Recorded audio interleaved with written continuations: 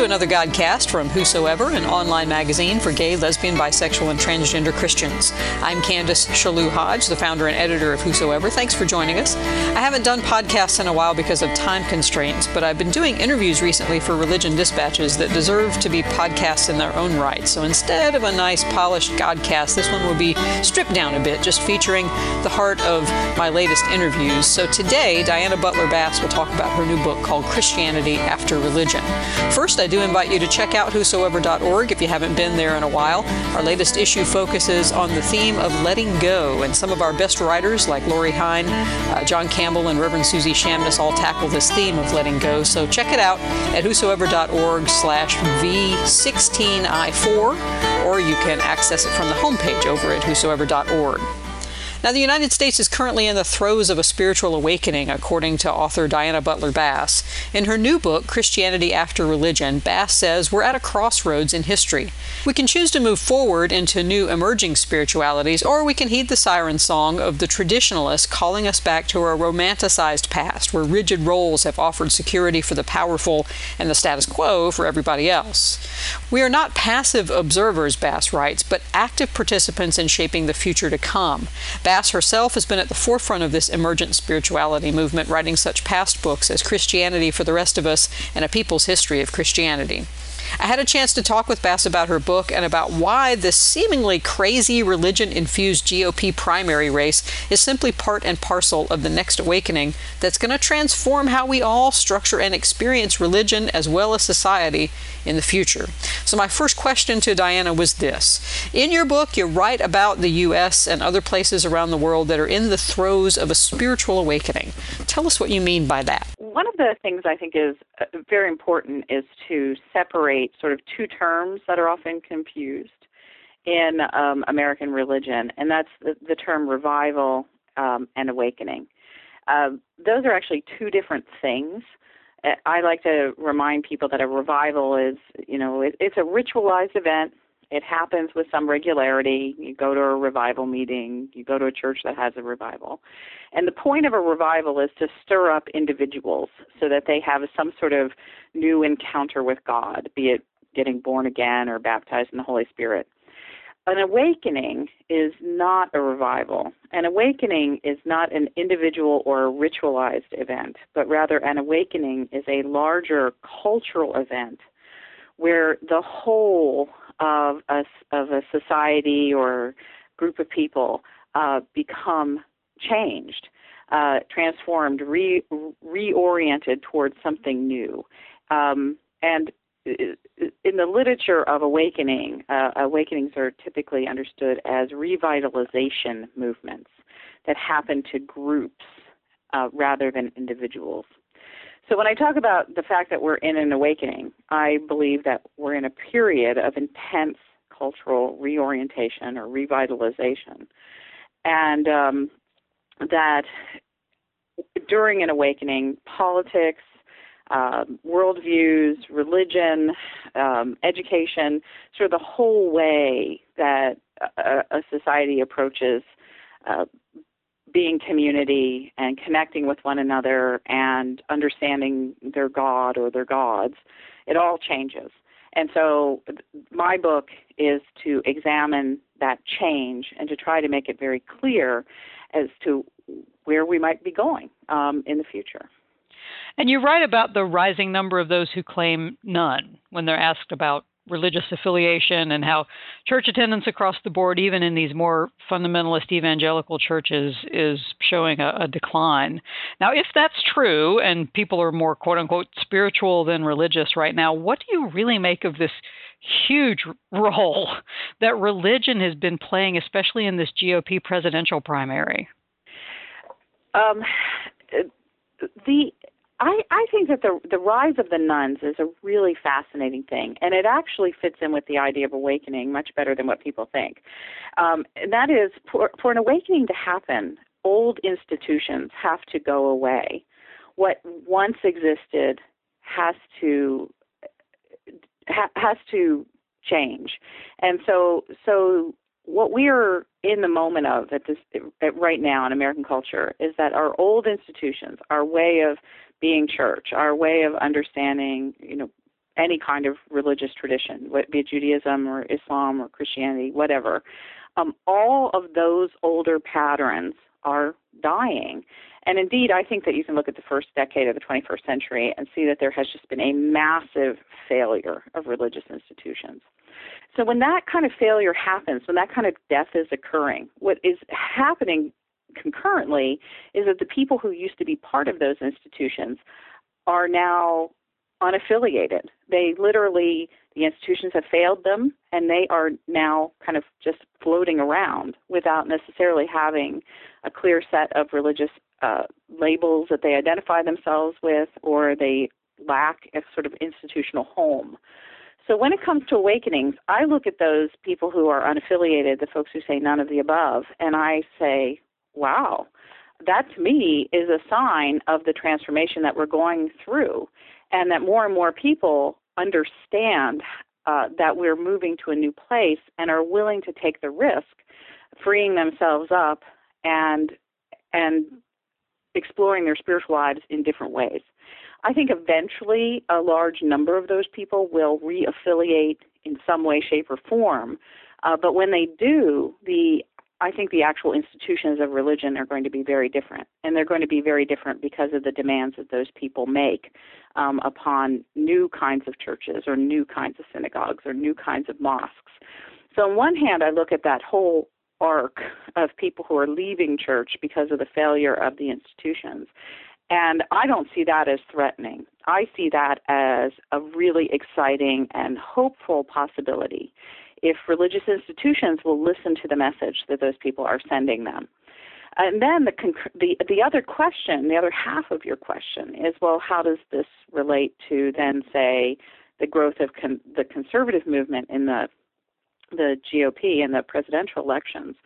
Well, when you have this kind of institutional collapse, when you have this large group of people who are demanding a different kind of faith and moving out, taking risks towards an unknown future, that is actually going to terrify a large number of people who are happy with the way things have been.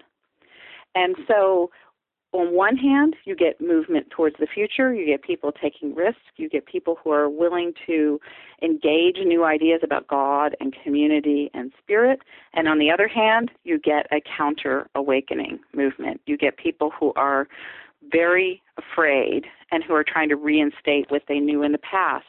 And so I think that both of these parts of the pattern of awakening are clearly visible in our culture. And for me, when I see both the movement towards the future and the risk-taking in the people who are stepping outside of the accepted boundaries, and I see the people who are what I would call the old lights, that's what they've always historically been called in American religion, people who resist the change of awakening.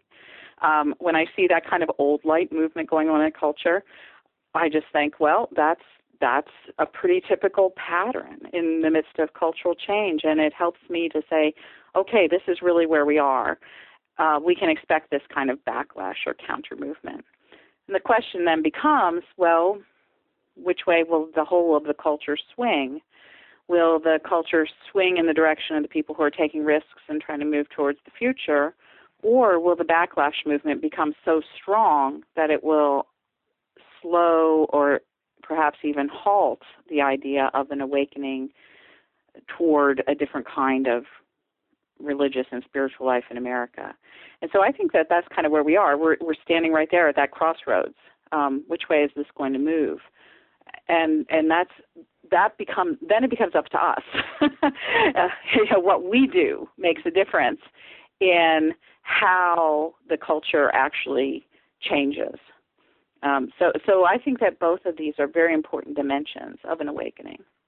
So what's your feeling? Do you get a feeling of which direction the country might go? I mean, it just seems that everywhere you turn, the politicians are talking about abortion and female reproduction and birth control, and they're talking about these things that seem to be settled issues like forever ago. I mean, even gay people get swept off the map with all this. It seems, and of course the media attention intensifies it. it makes it seem like it may be bigger than it really is. But right. I live in Virginia. Yeah, yeah, okay. So I'm well aware of what's going on.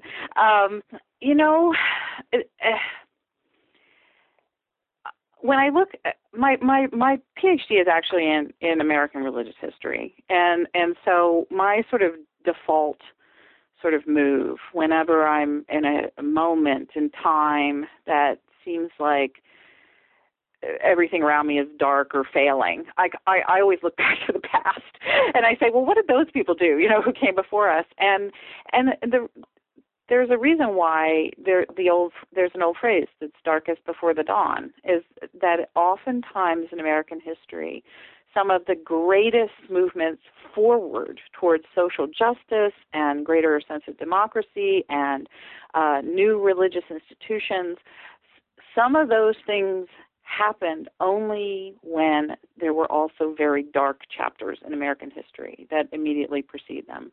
So you get, at the very same time in American history, you get the progressive movement unfolding while you have the strongest sort of expression of the Klan in the 19-teens and the 1920s. And those two things are happening at the exact same time. What of course we know, looking 100 years later, is that the progressive movement, it won, at least in the early part of the 20th century, and that the Klan, although I'm sure, it seemed horrible. I mean, there were huge Klan rallies in the teens and the 20s all across the United States, and it was horrible, and it seemed probably like it was going to win in places like Mississippi or Indiana and some other places where it was very strong. But they didn't. They had a sort of a high water mark, and then people sort of turned around and said, we don't want to go there. That's really bad.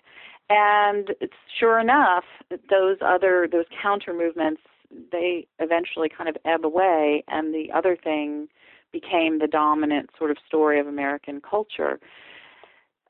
So I think that what happens is, that's what I'm hoping, is that we're in one of those kind of moments where the backward sort of, and I don't want to say backward in the sense of, medieval or insult the people as individuals. I think that there's just this sort of disposition that people look to the past and say that's better, and they want to go back to it because it was comfortable, or it was orderly, or they think it was more truthful, or they think, there's some affection that serves them for wanting to be in those kinds of movements. And I can understand that as a person with a sort of a pastoral heart, because the future is scary. It hasn't happened yet. And so I think that those kinds of backward-gazing movements, those nostalgic movements, can be very strong at times of change. And I hope right now that, again, we're at one of those sort of high water marks of one of those kinds of movements, and people will just kind of look at it and say, no, that would be wrong. We've gone too far down a different road. And we can't go back to where we once were in terms of women's roles, or in terms of the equality that gay and lesbian people have achieved in some places, and in terms of race relations and diversity and all these kinds of things that are really good parts of American culture. And so I think that we'll get there. I hope we get there fast, because I don't like it when people get hurt, And that's what happens. Yeah, that's what happens with these backlash movements, is that they can initiate or they can express themselves, in violence, and that becomes a real problem for the victims, obviously, like in the lynching movement or the Klan movement or some violence directed against women. But that kind of violence also does harm to the people who are in the mode of the fearful. And so that becomes a sort of a devastating cultural moment when these backlash movements result in violence. And I know that there's enough of it around in scattered places that I don't want to see any more of it. Talking about hope, I mean, right now, especially in the GOP primary, I mean, they're really playing to the base. They're playing to that hard right wing right now.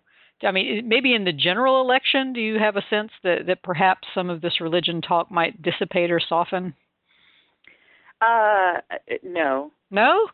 Oh. I don't have any hope that this talk of religion is going to soften as we move into November. Okay. I think it will still be there. It kind of depends. If Mitt Romney is the nominee, I think he continually wants to sidestep the religious talk. And he has good reason for doing that.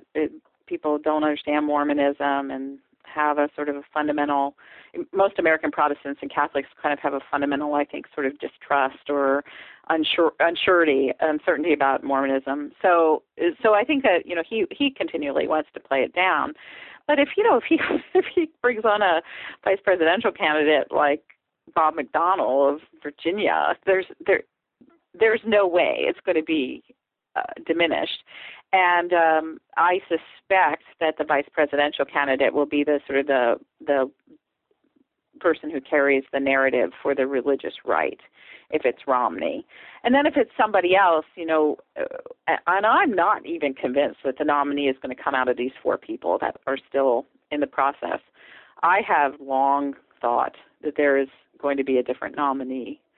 And we're just going to have to wait to see how that plays itself out when we get to the summer. If it's Santorum, man, all bets are off. Yeah, and who knows? He might be it. He's in some ways a very attractive character if you just sort of listen to his speeches, and if you were in the worldview of the people he's trying to appeal to, I can see why they would like him. He's young. He's much more charismatic than I've seen him be before, and he offers a sort of a cohesive worldview that a lot of people find appealing. So he is definitely a person to watch out for, if not in this election cycle, certainly in another one. Indeed. Well, let's talk a little bit more about your book then. You talk about how you believe that all of these endings in religion, that the church is in decline, the rise of the nuns, are really, in a sense, giving way to new beginnings, and you map out the stages of this new awakening. Can you explain that map a little bit and how you see it at work in the American religious life today? Well, this is a very deep part of the book, as you know, an awakening, this idea of a cultural revitalization movement or movements that's pushing us towards a different kind of future, a future that's more just, more egalitarian, and more democratic. And if you look at the history, American religious history, there have been three other such awakenings. And those happened in the late 1700s, 1740 to 1770, 1800 to 1840, and then 1880 to about 1930. That was the third one that I mentioned there is the progressive movement that I was talking about a few minutes ago. Since 1930, people have kind of looked around and said, wonder if there'll be a fourth. And so I think there's been a sort of an expectation among a lot of people who are of a religious and a sort of more historical turn of mind that there's probably out there somewhere a fourth Great Awakening. And that's actually what I think we're in right now. Now, each one of those awakenings, as has been noticed by historians, has a sort of an internal pattern to it, the way that it unfolds. And it's a very simple pattern that involves 5 sort of steps that a culture has to go through in order to be changed. And the first one is a sense of the loss of legitimacy. And that we were just talking about, when institutions fail and individuals kind of look around and they say, gosh, is something wrong? Why aren't things working? And in this sort of loss of legitimacy, people will tend to sort of blame themselves. They'll kind of look out and they'll say, things don't seem right. Is it me? I wonder if this is my fault. Maybe I just need to get in line. If I believe harder, or if I commit myself to my church again, everything will be okay. So that's the first step, a loss of legitimacy, that wondering, am I crazy moment. And the second thing is what's called cultural disillusionment. And that's the stage in which all those people who are individuals who have sensed that something was wrong, they find each other. And at that second stage, the cultural disillusionment, people begin to realize that it isn't them as individuals, but it really, really, truly is institutions. That the political process has failed, that educational institutions have failed, that the justice system has failed, and that religious institutions have failed. And then people say, well, now what are we going to do? And they begin to press for change. It's in this second stage that historians have noticed that is the most typical stage when nativist movements emerge in the United States. And so whether that's a movement that says, oh, the problem is that we have too many of these Native American tribes around and we got to kill them all, and so people begin to look for a scapegoat during this second stage, and that if they can sacrifice the right scapegoat, then the institutions will be fixed. And so it's been different scapegoats in American history: black slaves, Native peoples, women, Roman Catholics. It sort of just depends on where the cultural pressure is. But not everybody will go along with those kinds of scapegoating or nativist movements, and yet their sense of failure with the institution remains. And it's among those people that a third stage begins to emerge, and that's a stage of new vision, where people begin to say, hey, maybe this is possible. And they begin to articulate new ways of seeing what it means to be a person of faith, what it means to live in a democracy, what's the nature of community. And those people begin preaching, teaching, sharing, trying to shape a different kind of future. The fourth stage, following the beginnings of the New Vision stage, the fourth stage is the stage of what's called attraction. And that is the people who have the vision begin to attract followers. And then those followers and the people who are the cultural visionaries begin to experiment with creating new forms of community, with creating new kinds of political arrangements or new kinds of educational media. And finally, in the fifth stage, it's never been called this before, but Malcolm Gladwell gave us some neat language where we can borrow it. You get to a cultural tipping point where you now, in the last stage, all those people who have been sitting on the fence, kind of watching this whole scenario of change unfold, those people vote. They decide if they want to go with the people who are the new visionaries or if they want to backtrack with the counter-awakening movement, whatever form it takes. And if those people in the fifth stage move with the new thing, then you get institutional renewal. You get entirely new ways of thinking about what it means to be people of faith. You get new educational institutions. You get new cultural patterns that emerge. So those are the 5 stages: loss of legitimacy, cultural distortion, new vision, attraction, and transformation. And that transformation will be one way or the other. It will be either to go back or to go forward. And so that's I think right now we're somewhere. There are lots of an individual could be further down. You could be like a stage 5 individual. You could already be transforming a sort of a small portion of the culture in your backyard, as it were. Sort of a local cultural transformation. So there can be individuals that are in any part of this pattern, but I think as a nation, we're somewhere between what I would call the late second stage, where people kind of now all get that institutions have failed, and even perhaps an early fourth stage, where there's enough experimentation, enough new vision that people are being attracted to new ways of being. And so there's beginning to be some real energy of transformation that's going on. Now, you write about some of the reasons that people aren't going to church anymore, that perhaps they're angry at the church or they're bored with the church, or, it's just not fulfilling their needs. So what do you think that people really want out of religion these days? Oh, wow, that's a great question. Well, what I think they don't want is I think that they don't want to be wounded, and they don't want to be bossed around, and they don't want to be treated like children. And instead, I think that people want to be part of spiritual communities where they are valued in terms of their life experience and the insight that they bring into the construction of religious life and their understandings of God and neighbor. So I think that there's a real need for religious institutions to listen to the voice of all of God's people rather than telling them what to do. And so I think that's one thing that people really care about, being affirmed in the sense of the sort of the wisdom that is part of the common human experience.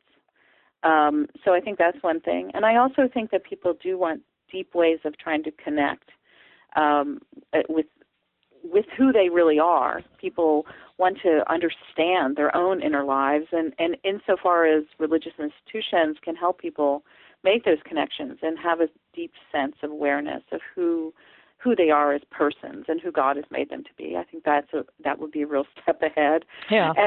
And also connection with God. How do you connect with wonder, awe, transcendence? And how do we connect with our neighbors in meaningful ways? How do we form networks of care, networks of doing justice, networks of service, in which we can make a better world? And so I think that those things, appreciation and acceptance of who we really are, and then connection to those three layers of relational life, to ourselves, to our neighbors, and to God. I think that's spot on. That's what my congregation says it wants. Oh, okay, very great. See that, and that's happening. I mean, that to me is really exciting. Is that people tell me that all the time. Oh gosh, I think that the church's sort of institutional bureaucracy is going nowhere fast. But my congregation. And as soon as I hear that, then I actually know that there are thousands of smaller groups of folks in Christian congregations, Jewish congregations, Buddhist meditation groups, yoga classes.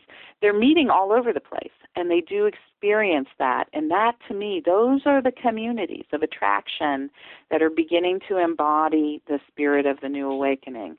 And that's where it's happening. And so I get very excited when I hear people say, "Oh yeah, my church," or whatever. That's exactly what our congregation talks about, or all of those things, and especially the awe and the wonder and the mystery and living into who you believe God has called you to be. That's all at the top of their agenda. That's really what they want to talk about. And this is where the whole thing about women and LBGT folks is very important, because those movements, of course, have been liberationist movements for a long time and have made tremendous strides and helped all of us become a better country. But there's something even deeper than them just being liberationist movements. What's happening is that women and gay and lesbian persons, bisexual persons, transgender persons are saying we're people, and that our whole personhood is in God, and we want to be part of community that hears the wisdom of our experience, that accepts us for who we really are. And so in a very real sense, what the feminist movement and the gay, lesbian, liberationist kinds of movements have become, I think, for religious communities, is really a sort of a test of hospitality. And that is, are you really open to accepting and welcoming everyone? And is the personhood of the gay couple as welcome as the personhood of the straight couple? And so that becomes a real sort of, to me, a test of the awakening.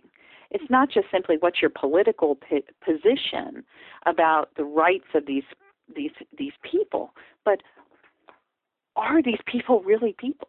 And as their full wisdom, their full experience, their full sense of who they are really truly welcomed into the deepest realms of making community. And that's where I think that, that's, to me, that becomes a powerful part of this awakening. It's not just about making laws to make people welcome, but it's actually about creating new patterns of community where everyone really truly is welcome. What I see in the gay community, the gay and lesbian community especially, is a movement and a yearning to no longer be in their own, I don't want to say ghettoized churches, but I mean, it's that sort of an idea. I mean, Metropolitan Community Church started because gay and lesbian people weren't welcome within the congregations of their heritage. And so gay churches started. And from what I'm getting from a lot of the folks in the gay and lesbian community is that they don't want gay churches. They want to be in church, right, with other people where their personhood is recognized and accepted, and where they are celebrated, for who they are and who they are in God, and how their entire lives come into play, not just a sexual orientation.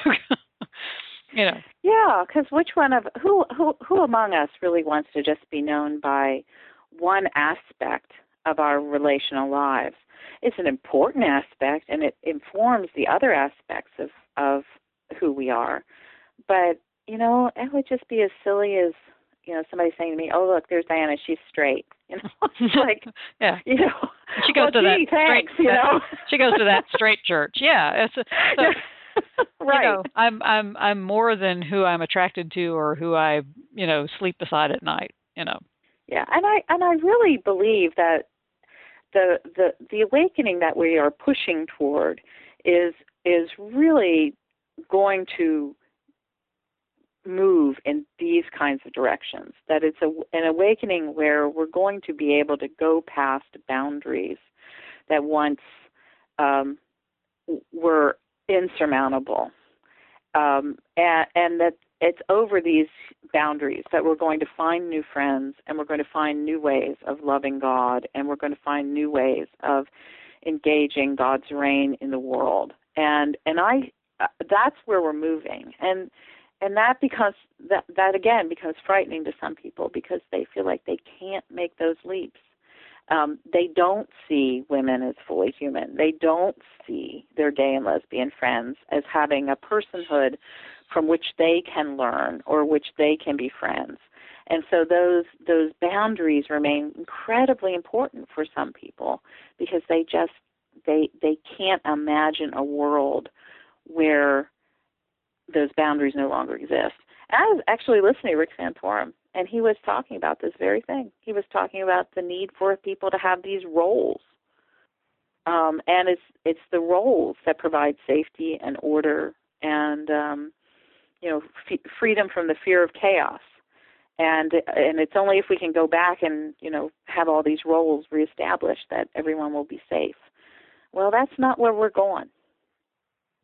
We're going to a new place. And it's going to be hard for some folks to make it there. To learn more about Diana Butler Bass, visit her website at dianabutlerbass.com.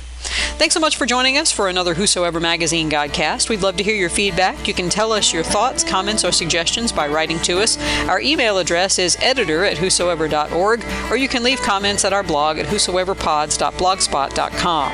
The theme music for our program has been graciously provided by Adam Kierley. If you're enjoying our podcast, please consider making a monetary donation to our ministry. It does take money to produce and broadcast this program, and of course to keep our ministry on the web, where we've been a valuable resource to our community for about 16 years now. You can donate by credit card by going to our website at whosoever.org/donate, or you can send checks to Whosoever Ministries Incorporated, Post Office Box 727, Camden, South Carolina 29021. Remember, Whosoever is a 501c3 nonprofit. That means all donations are tax deductible. Thanks for listening. May God bless you and keep you till we meet again.